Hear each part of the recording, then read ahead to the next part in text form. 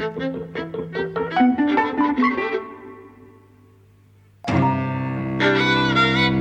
and welcome to Eavesdropping at the Movies. I'm Mike. And I'm Jose. Welcome back Yes. to sunny England. Thank you. I've missed seeing films with you, actually. Yes. I only got to see one when I was in Spain. What did you say? I saw this fantastic film by Joseph Losey called Prowler in the Night, which is a combination of Italian neorealism, but like done 5 years later, and film noir. You know, it was just... It's a film from the 1950s. It's a film from the 1950s. It was done at the height of the McCarthy era. Okay. And Joseph Losey was basically exiled. So, you know, the film was really released under the name of an Italian director. So I went to write a blog post on that. But that's not what we're here to talk about. We're here to talk about Murder on the Orient Express. Murder on the Orient Express. The new version of Murder on the Orient Express. Produced by Ridley Scott, directed by Kenneth Branagh. Big 65mm production. Mm-hmm. Along with Dunkirk, these are the two big kind of keeping 65mm alive because no one shoots in that these days. Yes. We didn't see it in that. We just saw it in the digital projection at Cineworld. Yes, though it was very lovely to see. It was very lovely to see. It's nice to look at. That's a nice way to open it, I guess. Yes, it looks beautiful. I think actually that, well, I'm a big fan of these Agatha Christie adaptations, though none of them are really great films. And actually, you don't expect them to be great films. So, you know, they're all star productions. They're often in exotic locales. They're often in the past. And really kind of the pleasure that you expect from them is glamorous surroundings, an all-star cast of, you know, stars who get a little bit of a number, right? And or each get a turn. You know, wearing beautiful clothes, and the solution of the crime, right? That's kind of what you expect of this kind of film. So, and in a way, I suppose that's what it's. It delivers. I don't know. I thought it was quite enjoyable. No, I just mean on those counts. On those counts, yeah. I was seeing a bunch of good actors, big names, in nice clothes. Yes, and we should say as well before we're obviously going to spoil the plot. Like, this is one where it is a whodunit. If you don't know who done it, we're going to ruin it. Yes. So. Yeah. Well, yeah, we don't need to. Well, I think we probably will end up because I think there's something. I know you will. Well, no, but I think there may be something interesting to talk about. Okay, no, that's fair enough. Anyway, I think from a perspective of someone who's interested in cinema, you know, one of the interesting things is, you know, how these films almost rely almost entirely on star personas, right? So basically, part of the pleasure of watching these films is how, you know, a big star, but generally a big star of the past, right, who is an iconic figure, really, you know, how they come and do their turn, right? When you say a big star of the past, do you mean as in watching old movies or as in watching... Yes, for example, no. You mean like Michelle Pfeiffer, exactly. who is not currently a huge star the way she used to be. Exactly. But she's in this. And even Johnny Depp or, you know, Penelope Cruz or, you know... I mean, in the original Murder on the Orient Express, you had Sean Connery and Vanessa Redgrave, you know, who were quite big names then, and Sean was a huge star. But then you also had people like Ingrid Bergman and Richard Widmark and, you know, Anthony Perkins, people whose peak period had passed, yes. Right? But who were instantly recognizable to film fans. And part of the pleasure of watching these films is to see them and to either see them enact what they're iconic for or play against it, mm-hmm. Right? So, and you know, I love these films for those reasons, really. And often they're not very good. Some of them are really quite bad. But you know, I remember like in Death on the Nile, I mean Angela Lansbury, who plays like, you know, this 1920s authoress of steamy novels, right? Like, you know, she does this fantastic tango with David Niven that's just like a little comic masterpiece, right? Half drunk, you know. So that, you know, that's the kind. And Betty Davis, you know, who plays like this really mean countess with Maggie Smith as her governess, right? You remember. They give actors stars a chance to shine, a brief moment, right, where they could do, where they bring in all the meanings that they already carry with them, as film stars, and do something kind of different with it, or enact it in the way that you expect, and in a way that becomes kind of a pleasure for the viewer. And is that something that you felt happened in this 2017 Murder on the Orient Express? Well, I thought in this version of of Murder on the Orient Express, that did happen, but also you can't help but compare it to the previous version. Well, right? I can because I haven't seen it. Okay. Yeah, and I haven't read the book, so I came to I knew what the vague. It's iconic, Murder on the Orient Express. So I knew it was about a bunch of people on a train and Poirot solves a murder. Yes. But and I'd seen kind of parodies and stuff, but I didn't know the story. I didn't know who done it. Yes, you didn't know who done it. I did. Anyway, there were certain things. We'll talk more about the stars and so on later.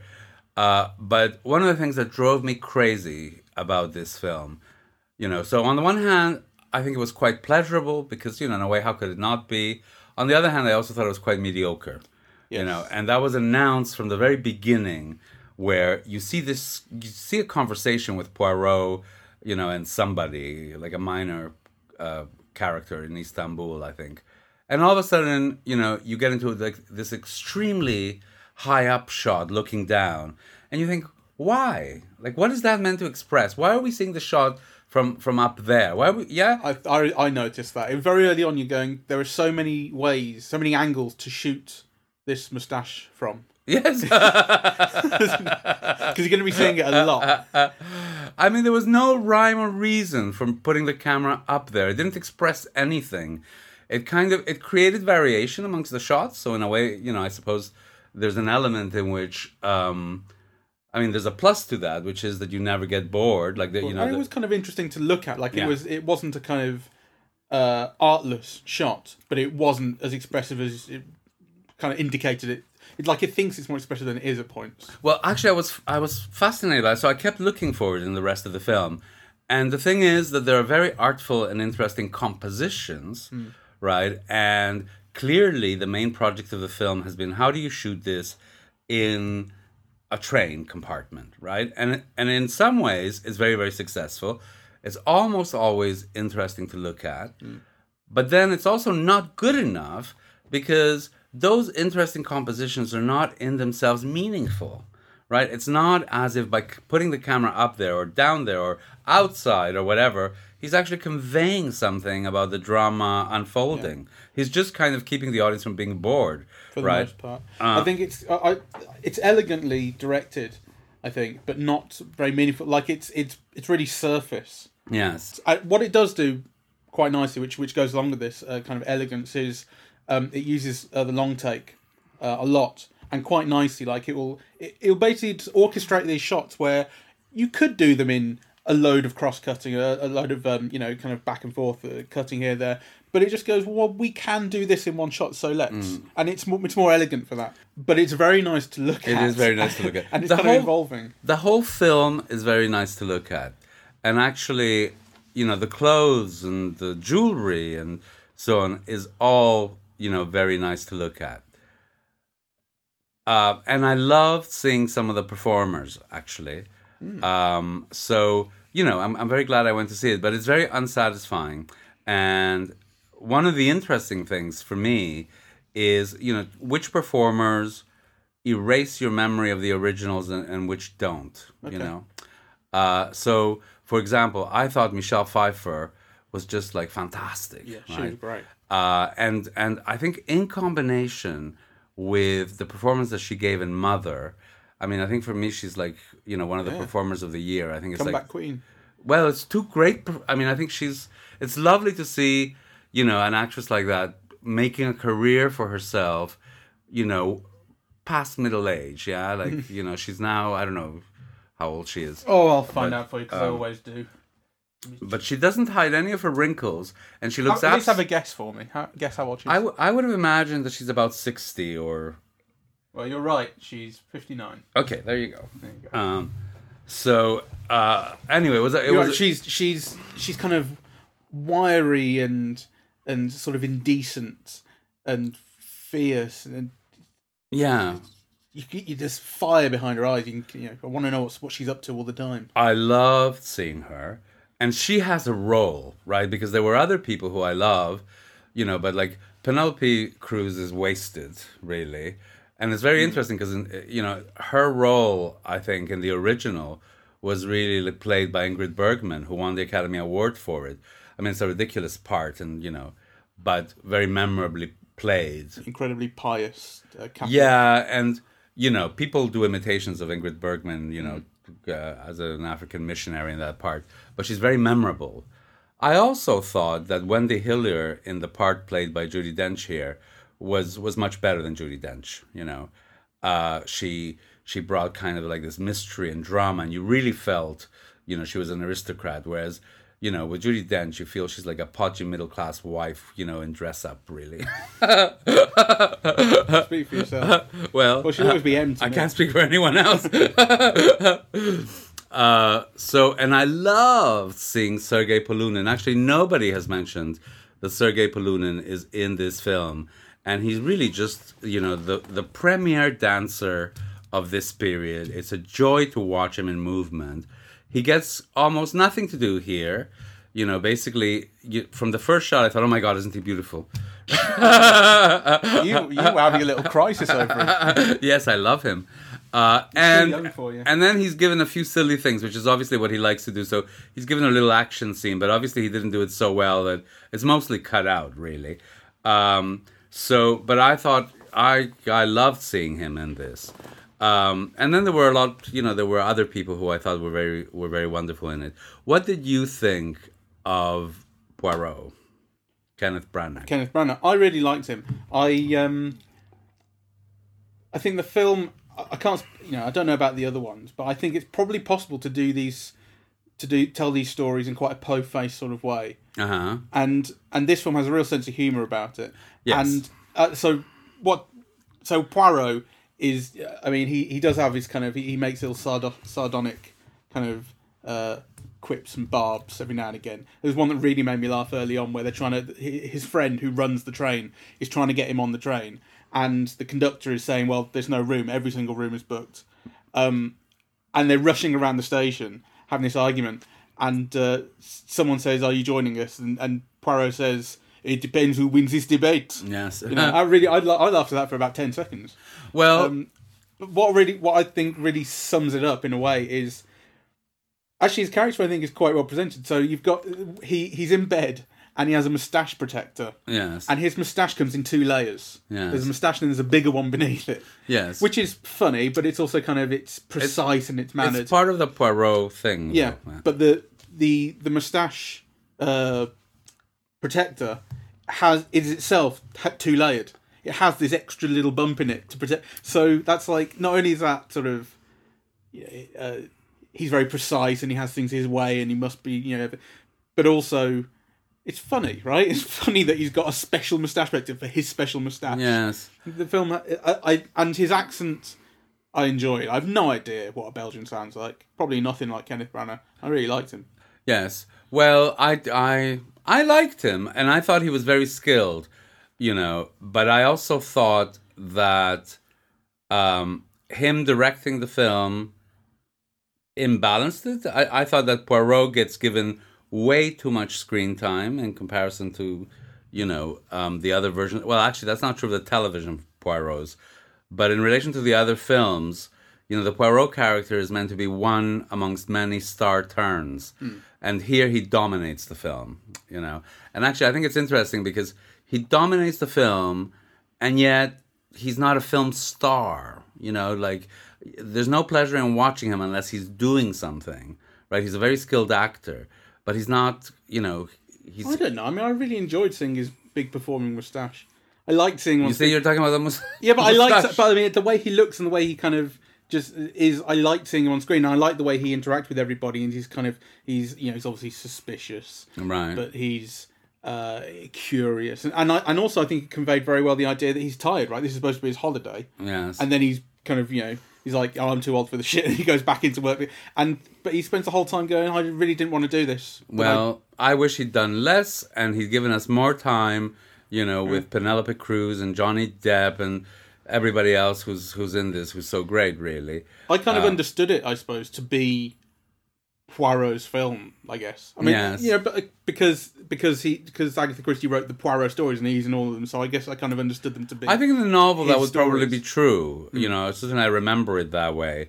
But I think the films are different. The reason for having an all-star cast is that you want them all to shine, really. And I think him taking up so much room means there's less room for other people. It's as simple as that. And he's the director. Well, yeah. Well, I mean, yes, I see what you're getting at. And I don't think you're wrong necessarily, but I kind of didn't really have a problem with it in the way that you did. Right. I do think that Penelope Cruz was wasted. She had almost nothing to do.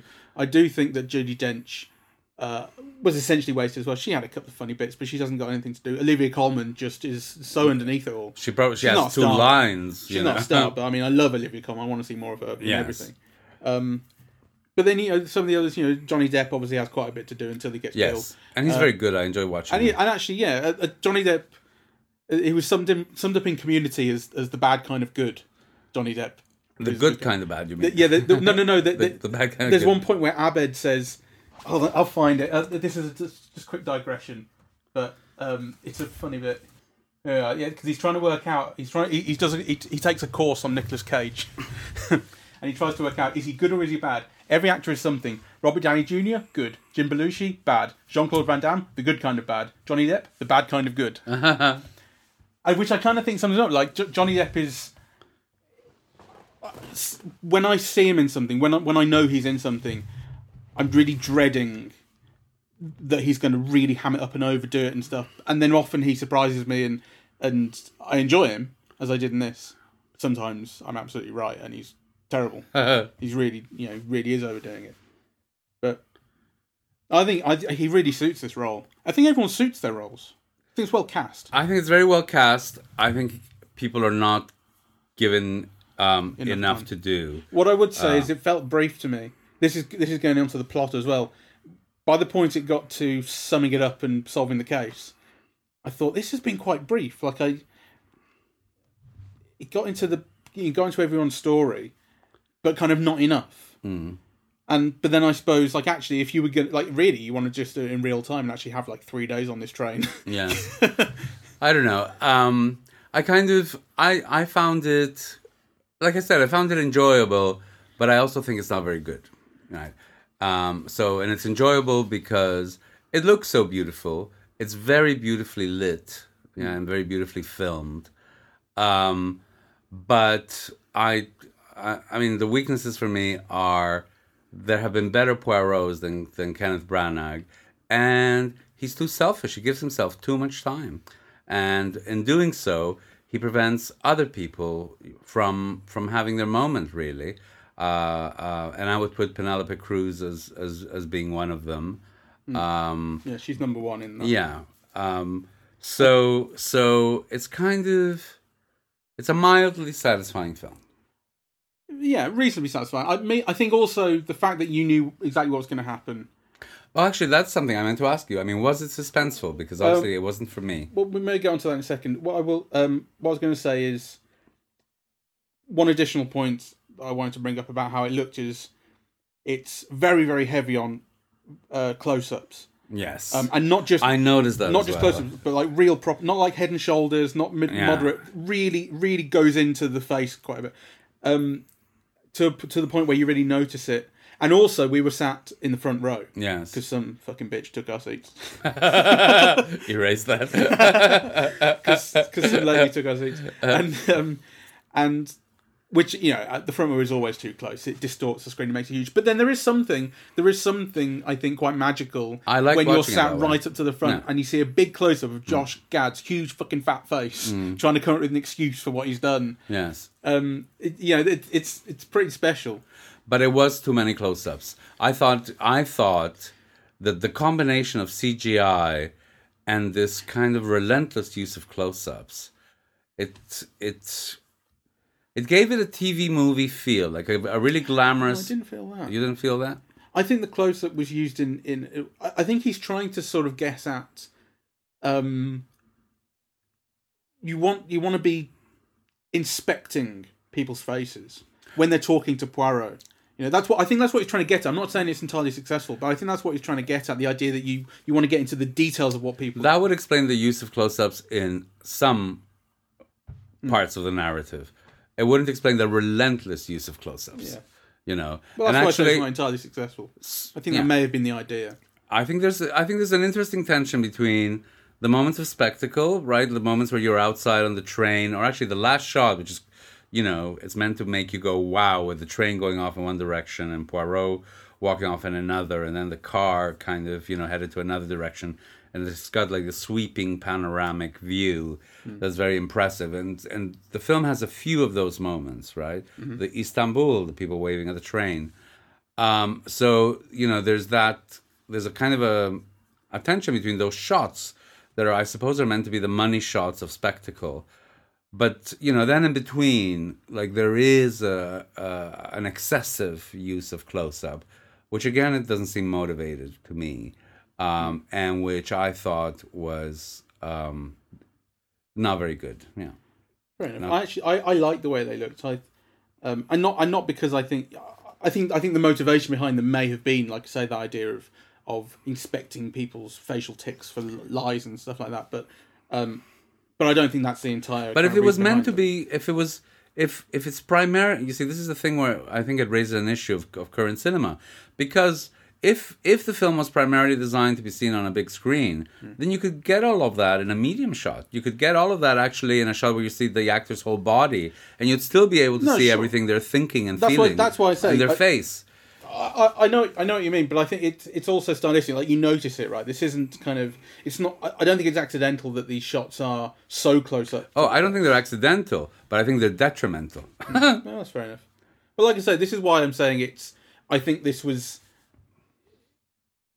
like the inception of these shots. You know, the idea behind these shots may have been that, and then there's so much from beyond that as to how successful they are and stuff. I liked the way they looked. To be fair, I thought it was interesting. I liked that. I think the face is one of the most interesting things to look at. You know, that's why it is. Why the close up is a shot. Well, without a doubt. But I also think it loses impact and significance if that becomes a dominant shot in a film. And actually, I think, you know, I mean, people like William Wyler and John Ford have said you have to ration the close up.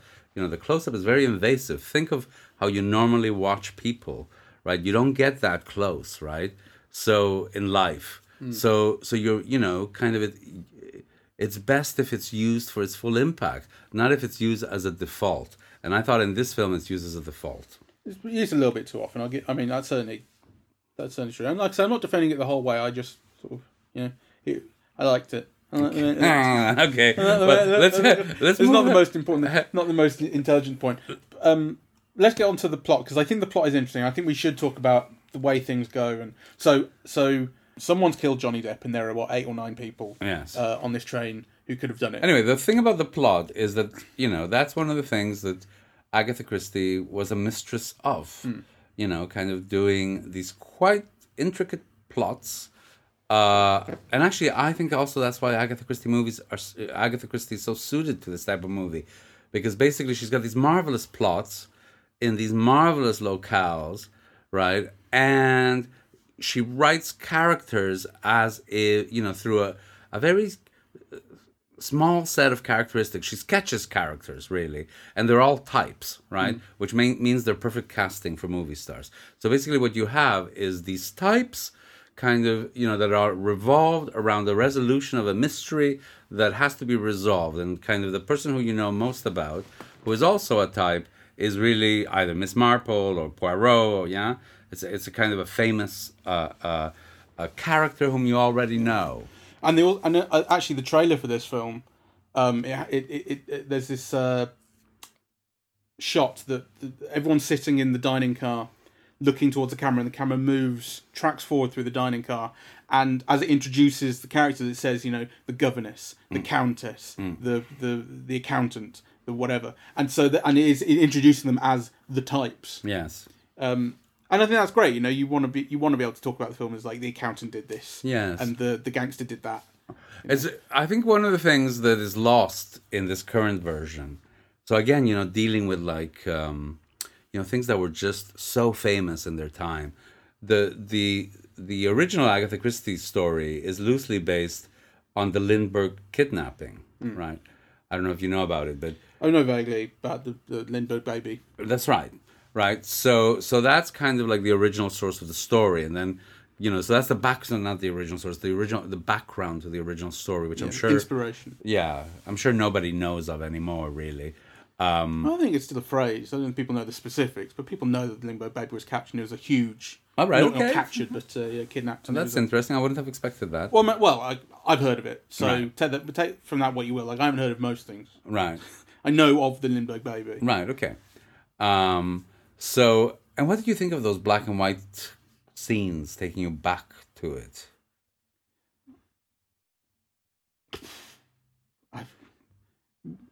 I mean, I didn't think much. I mean, I don't know. I thought they were bad. I thought they were fine. It's just they didn't really. I thought they were bad. I mean, they were certainly unimaginative. Yes. Like when you do a flashback to something like that, it's always done in that same black and white way with a bit of a voiceover. There's nothing imaginative to those whatsoever. Nothing inventive about them. That's for sure. Okay, so you were saying about the plot. Yeah. So this gangster has been killed, and as Poirot, the train is broken down, so they're all just stuck in this snowdrift. And Poirot says, one of you did this, and I'm going to have to find out who.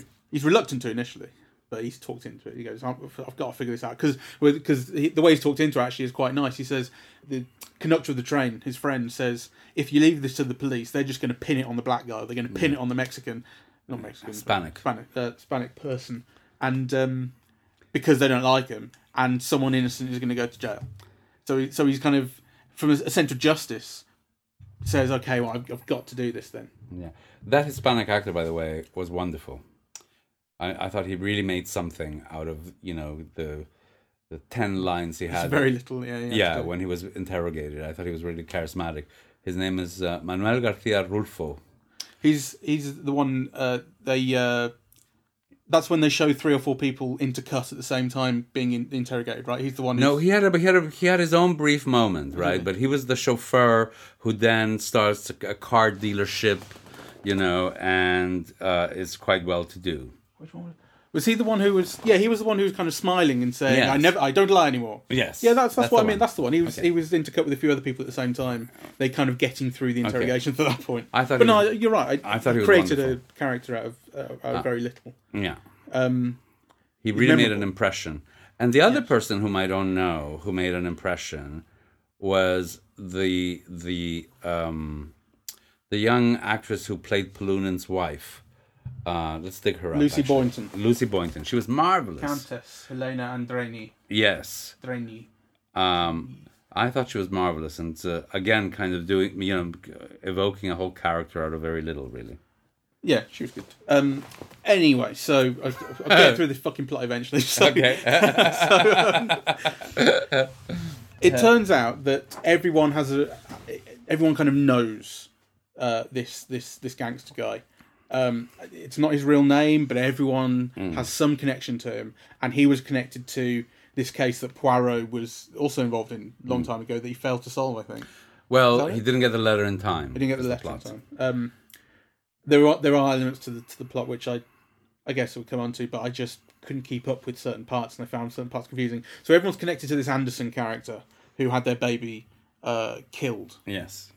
And this guy, this Ratchet, well, that's not his real name, but he came in through the window years ago and killed this kid. And I don't know, maybe stole some stuff. He's a bad dude, and everyone has been put through pain because of this somehow. So his governess is on the train, and maid is on the train, and the sister is on the train, and obviously you don't know this from the start. This all comes out as the story progresses. All unfolds, yes. And I am going, I don't know who did this, right? Everyone obviously has got their reason. That's what you're expecting. Everyone has to have some motivation. Turns out everyone is really intimately connected with this guy. Everyone could have done it. Everyone could have done it. And I was kind of going back and forth. Like, I thought Michelle Pfeiffer made the most sense. I thought that when she was stabbed in the back, I thought she'd actually stabbed herself in the back. Because that was the angle that thing went in, and I thought, oh, well, that would be a good way to cover it. And I thought there's someone else there. as it turns out, they all did it. It was a plan they were all involved in, and and that's why he was stabbed so many times. They all took their turn, and which I thought was actually a great resolution, because It's a great plot. what happens is the film it kind of usual suspects you, right? Spoiler alert for the usual suspects coming up, in case you haven't seen that. But basically, everything's a lie, right? Everything that everyone tells you about what happened last night is a lie, and which is incredibly disappointing because a lot of what you've heard is really not relevant. Like for instance, when the doctor says, "I can vouch for the accountant. I was with him all night. We were drinking." Well, I mean, that's not even like he was lying, but it's not even a lie to cover anything up. It's just total bullshit. Because it's not. I'm not sure about that. I mean, because both things could be true. I was with him all night, and I was with him murdering someone all night. Because then the film goes on to try and say, oh well, actually he was lying about that. He drugged him so he could do this, and you go, well, but that's also nonsense as well, because it turned out that they were just all killing this. Yeah, guy. but it all makes sense at the end. Yeah, absolutely. But it is disappointing that so much has just been a total red herring, I think. Because I wanted to be really getting to the guts of the case throughout. And when you realise that a lot of what you've heard and trying to piece together yourself is total fabrication. But that's part of the process of this type of plot. No, it's not necessarily. No, it's not, because it's specifically to do with the fact they're all in on it. Well, no, but I disagree, because part of the detective's job in any mystery is always to discern the truth from the lie, and all of the suspects lie. That's part of the course for this type of narrative.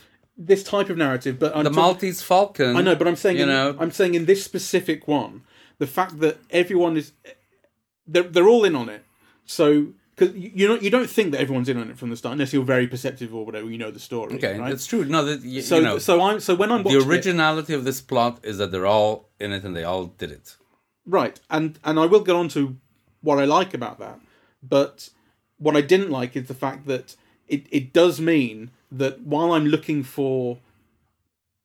to weigh up the truth in what everyone says about what happened last night and what their whereabouts were, the fact that all of that stuff turns out to be completely not true is quite disappointing, because I was getting invested in that. So when the doctor said, I can vouch for him, I was with him all night, that's like a piece of information that I took in and tried to weigh up. And then the fact that all of that turns out to be irrelevant because they are all covering up the fact they all did it, that's quite disappointing. What it does do, on the other hand, that's good, is it makes sense of the fact that everyone on this train knows this guy. Yes. Like, why does everyone know this guy? And the fact that it was a plan and they're all in it together, that makes sense of that. That's I like that. Like, because otherwise it was too much of a coincidence. To me, actually, Poirot should have said that, to be honest. Why does everyone know this guy? Something's going on. Well, I think he does, really. Like, as the pieces begin to fall together. But anyway, I disagree with the point about. Well, I can't. Well, disagree. You can't disagree with my experience. No. No, I can't. I'm trying to find a way to, but I can't. I think it's fair enough. Like, it's something that the plot has to do, I suppose, because it has to drag you in this one direction to then be able to surprise you. No, but I do think that an important aspect of mysteries is that the suspects lie. They all do. So you're actually. I'm not saying I expect them to tell the truth. You're just saying that the plot fooled you into believing aspects that you then had to discard. Obviously, the plot fooled me because I didn't see what was going to happen. But which is a success. Sure, but it felt like it had kind of wasted my. I felt my attention had been wasted almost. Like I really wanted to figure out. I was paying attention to the clues in a way that then it turned out I really needn't have. Right. You know what I mean? I was adding up lies that it wasn't like a bit of truth here and a bit of truth there and I missed the mark. It was just I didn't need to pay attention to any of that. All of that stuff was not true. The film kind of, like I say, has to do that in order for the outcome to when you talk to suspects, when you see a film in which someone is interrogating someone, obviously you don't just dismiss what they're saying, right? You think it's a lie here or a truth there, or whatever. You try and weigh it up. So the film has to do that it's just disappointing on that one hand that in order for the plot to ultimately make sense, so much of what I really bought into was just discarded. Right. That's just, but that's kind of, you can't really do anything about that. That's just what the plot has to do, and ultimately, I think it serves the plot because the plot goes to a place which I think is interesting. I just personally felt a little bit sad. I want to just clarify that I wasn't really nitpicking that. That's just my personal experience of the way it went, because as I say, the fact that everyone was in on this together is clever. It's not something I expected. It makes sense of the central weirdness of the film, which is that everyone on the train knows this guy. That just doesn't make sense until it turns out they're all in on it together.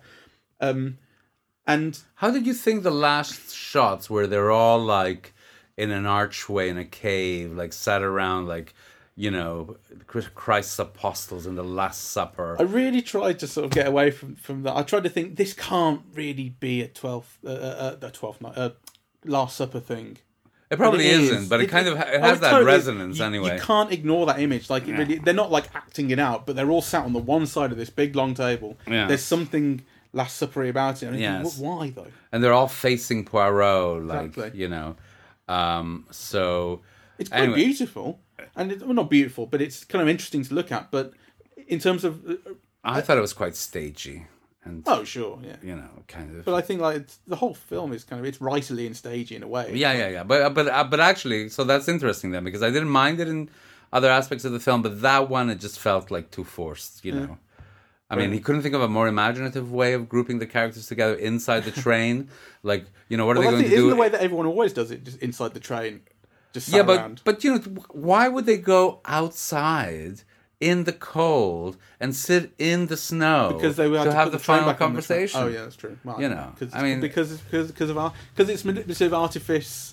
It's there for the pleasures of the audience. Well, I mean, one thing that it can definitely be said about this Poirot is that he's a bit of a showman.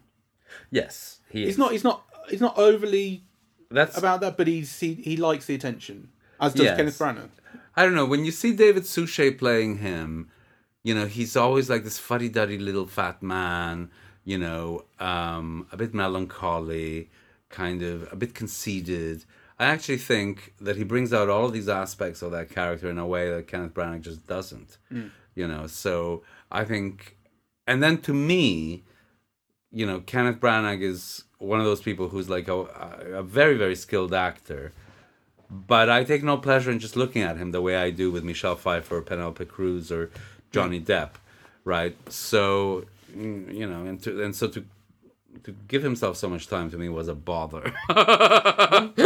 One bit of pacing bothered me where he speaks to his girlfriend or wife, who is she dead? Or just yes, not so with him? No, she's according to this film, she's dead. Okay, and he speaks to her and he says, my dear Catherine, I do not know what I'm going to do, even though, you know, he should be speaking in bloody French. Yes. On his own. And Kenneth Branagh clearly can speak French and German, or at least he can speak those particular lines he's learned. Yes. So there's no reason. Anyway, and the film's not afraid of subtitling every now and again. Yeah. Anyway, he speaks to his deceased paramour, and says, "I don't know what happened. I don't know what the case is. Oh my God, I don't know it." And then immediately he comes out with an accusation to Daisy Ridley's character, and you're like, "Oh, so you do know?" Even though he is wrong, but still, it's like, I thought you didn't know, but now you do. There's something just kind of a bit second-rate about Branagh as a director, you know? Yeah. It's like, and that's an example of it. Because, you know, he's by himself in his compartment, you know, talking to a picture of his dead wife. So, you know, why does he speak, to her in English? It's those little details and... But it's also, that's actually so uninspired. Like, the camera just sits there on his face. He's not very happy. It's plinky plonky music. Okay. I've seen that. I didn't feel anything. The whole point of there is just for him to go, that's him to tell the audience, I don't know what the answer is and I'm totally lost. I know. Yeah, but he gives himself this whole aria, where he denies us, the pleasure of seeing Penelope Cruz for 2 more bloody minutes. That selfish bastard. So here's the last thing, right? Well, not the last thing, but the last kind of point that I know I wanted to make, and something I wanted to ask you about. It turns out that all of these people have together decided we're going to kill this guy because of the pain he's caused us through his actions. They've all been impacted in some way. and they've all had to deal with this pain. So they drug him and they kill him together. They each stab him, and Poirot lets them away with it. Yes. Poirot says, the scales of justice weigh differently in this case. Or something like that. He says, I understand that they... I can't remember what he says, but it's along those lines, right? The scales of justice are not always the way we think. Yes, I don't think that's very well handled, because I mean, my memory is very vague. I mean, I haven't seen the original Murder on the Orient Express for 20 years at least. And likewise, I read the book when I was a teenager. But it seems to me that there was a more complex... I have this vague memory that there was a more complex answer given. That the reason why no one could be charged, though everyone said, it's me, like in a self-sacrificing way, was that, because 13 people did it, no one could be held.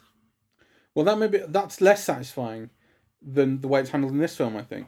Because in this film, it's a moral choice, not a practical one. In this film, he basically says, I could choose to give the police all the details at the next station and have you all arrested. He pretty much says that. But he says, I have chosen not to. I have spoken to the police and said that it was a random assailant who came in the night and stabbed him and went away. And because I'm Poirot, they believe... It's actually an interesting kind of idea of an abuse of power. Because he's Poirot, they'll believe him. And so he tells them a lie, saying that some guy did it, and then just went away, and saves the fate of everyone on the train, and says, you're going to have to learn to deal with this yourself, what you've done. I think there's a moment before that, which again, don't believe what I say, but in my memory, it was also, it appears in previous versions of it, where Poirot puts them to the test, like in this film, so... and because none of them could kill him, right? So when the gun gives them the gun, they have an opportunity to kill him, but instead, the Michelle Pfeiffer character decides to shoot herself, therefore proving that none of them are killers, right? But proving them not in a court of law. Though we also have an interesting thing in the film that previously the court of law had actually convicted the wrong woman and resulted in her death. Right. So it does have a kind of... But really, it's so superficial. I liked it. I mean, I thought that was interesting. Again, the thing that you're expecting is Poirot finds the dude who did it and sends him down, and that's not what happens, right? It's like the story is substantially not over once he's figured out who did it. Well, the climax obviously is always going to be that. And I've got everyone here, and I will now tell you how it happened. That's part of the structure of these films. He always gathers them together and tells them how it happened. Exactly. But then there's still this important plot point after that, which is I've made a decision on my own about. Yes. Okay. Well, fate. Whatever. I thought that was interesting. Fine. I think that's certainly more interesting than a practical thing about. Well, I can't send you down because I can't prove which one of you specifically did it. Yes, I suppose. Though you could. That's a bit boring. Well, but it's a combination of all of those things. Imagine subsequently having to prove which knife went in first, because you can't convict other people for stabbing someone who's already dead. Yeah. Well, finding a corpse. In a 1930s film.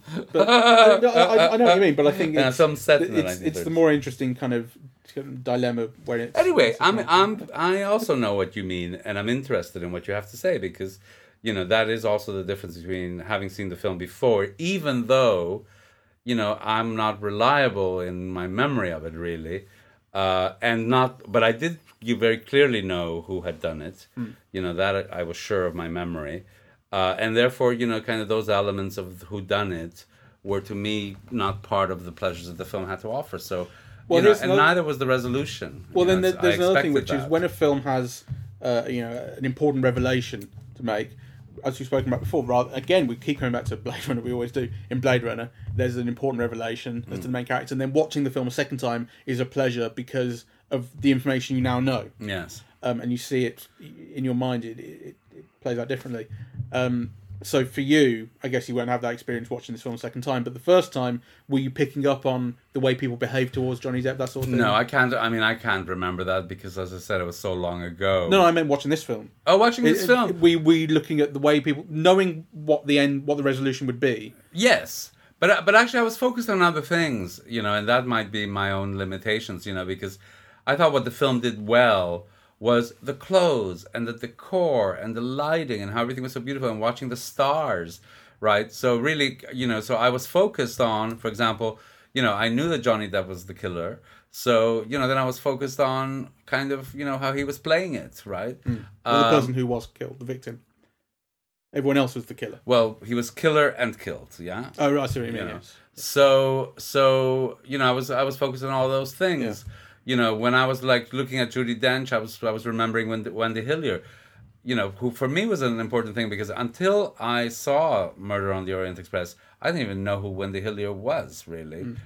So you have these other things echoing in your mind, but for me, a bottom line is if I saw this film playing on television, I would stop and watch it again. Yes. I would, those pleasures that it offers would still be on offer, and you'd look at it, for different things. I would watch it. Yeah, I wouldn't go to the cinema to watch it again. It's got a little bit of a kind of Sunday afternoon ITV movie feel to it, hasn't it? It is, which is not the worst thing because those films tend to they keep you going, like Mrs. Doubtfire and all the James Bonds. Yes, no, it's excellent actually.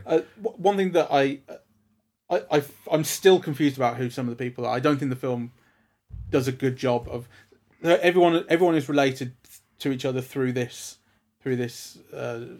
Johnny Depp character, yes, and these Anderson family. Who is Michelle Pfeiffer's character? Michelle Pfeiffer is the mother of the woman who died in childbirth because of the shock of this kidnapping. Yeah, you see, I think it's. I mean, and she was a famous. There is too actress. much. I say there's too much detail. It's not there's too much detail, but it's not explained well. I think I was muddled by the details of the historic case that brings them together. There are some elements which are. I think they were all clear to me. Okay. Though again, I've seen this in various versions, so I don't know if it's just a cumulative knowledge or if it was from the film itself. But I think they're all explained because they're all part of the plot resolution. So, the guy who was the chauffeur, who then, the father was nice enough to lend him money to start his own car dealership, or the guy who'd been a cop on the case and, who'd been going out with the maid and then he wants revenge because she basically committed suicide after being indicted for a crime she didn't commit. I thought everyone was explained. Well, it kind of is, but for me, it happened very, very quickly. Not that it's brief, but as Poirot goes through, and then we have this guy and this was his relation. Then we have this woman, and he goes through each of them. It does happen quite quickly, and at a certain point, it's kind of there's so much information which I'm still really learning at that point who these people are because that's when he's explaining it. It's that's the moment where he's going and this is you and this is you and this is you and it's all explained then because if you knew it beforehand it wouldn't be such a revelation. So you're learning it all at once and it's kind of coming at you thick and fast and I'm going I can't keep up, so I'm kind of having to take the film's word for it that he's right. Obviously he's right because he's figuring it out, that's what he does at this point in the film, but I'm just kind of the film's going, yeah, this is just trust me on this. There is one more thing. I can't remember what I was going to say. Oh, I like the last shot. I like the last shot. What did you like about it? I like the way that it was so spectacular, that you had the train going in one direction and, then you had the view of the train and the hills and the snow and Poirot walking in the front of it and the car waiting to go in the other direction. But beautifully staged, and it had kind of like this melancholy air. Yes, that's exactly the word that was on my mind. No, I found it melancholic, and I think it's and it's related to the way that I saw those final moments where it becomes a moral question of Poirot because he's had to look at the case in a way that he doesn't normally look at cases, and he's made this decision to let these people away with a murder. It's still a murder, even if it's of a horrible person. Yes. And this is kind of weighing, and then he wants to go back to his holiday, and obviously he can't because the death on the Nile has to happen. Yes. And so it's not just that they're going in different directions, but the train kind of symbolises this change that he's had to make. Right, you're told right from the start of the film he's about logic and balance. Yes, logic and balance. The first thing you see of him is he wants these 2 boiled eggs, and he wants them to be level in height, and they're not. And and then he accidentally steps in dog shit, or probably camel shit, because it's in Israel. Palestine at the time, and he says it's not the fact that I stepped in dog shit, it's the fact that there's an imbalance. So he steps in dog shit with his other foot to make sure that's fine. So everything is about logic and balance. But at the end, and in the end, I have to learn to live with the imbalance. So something really important has happened to him. Oh, that's interesting, because you could argue the opposite. You could argue that the murder is a balance in its own.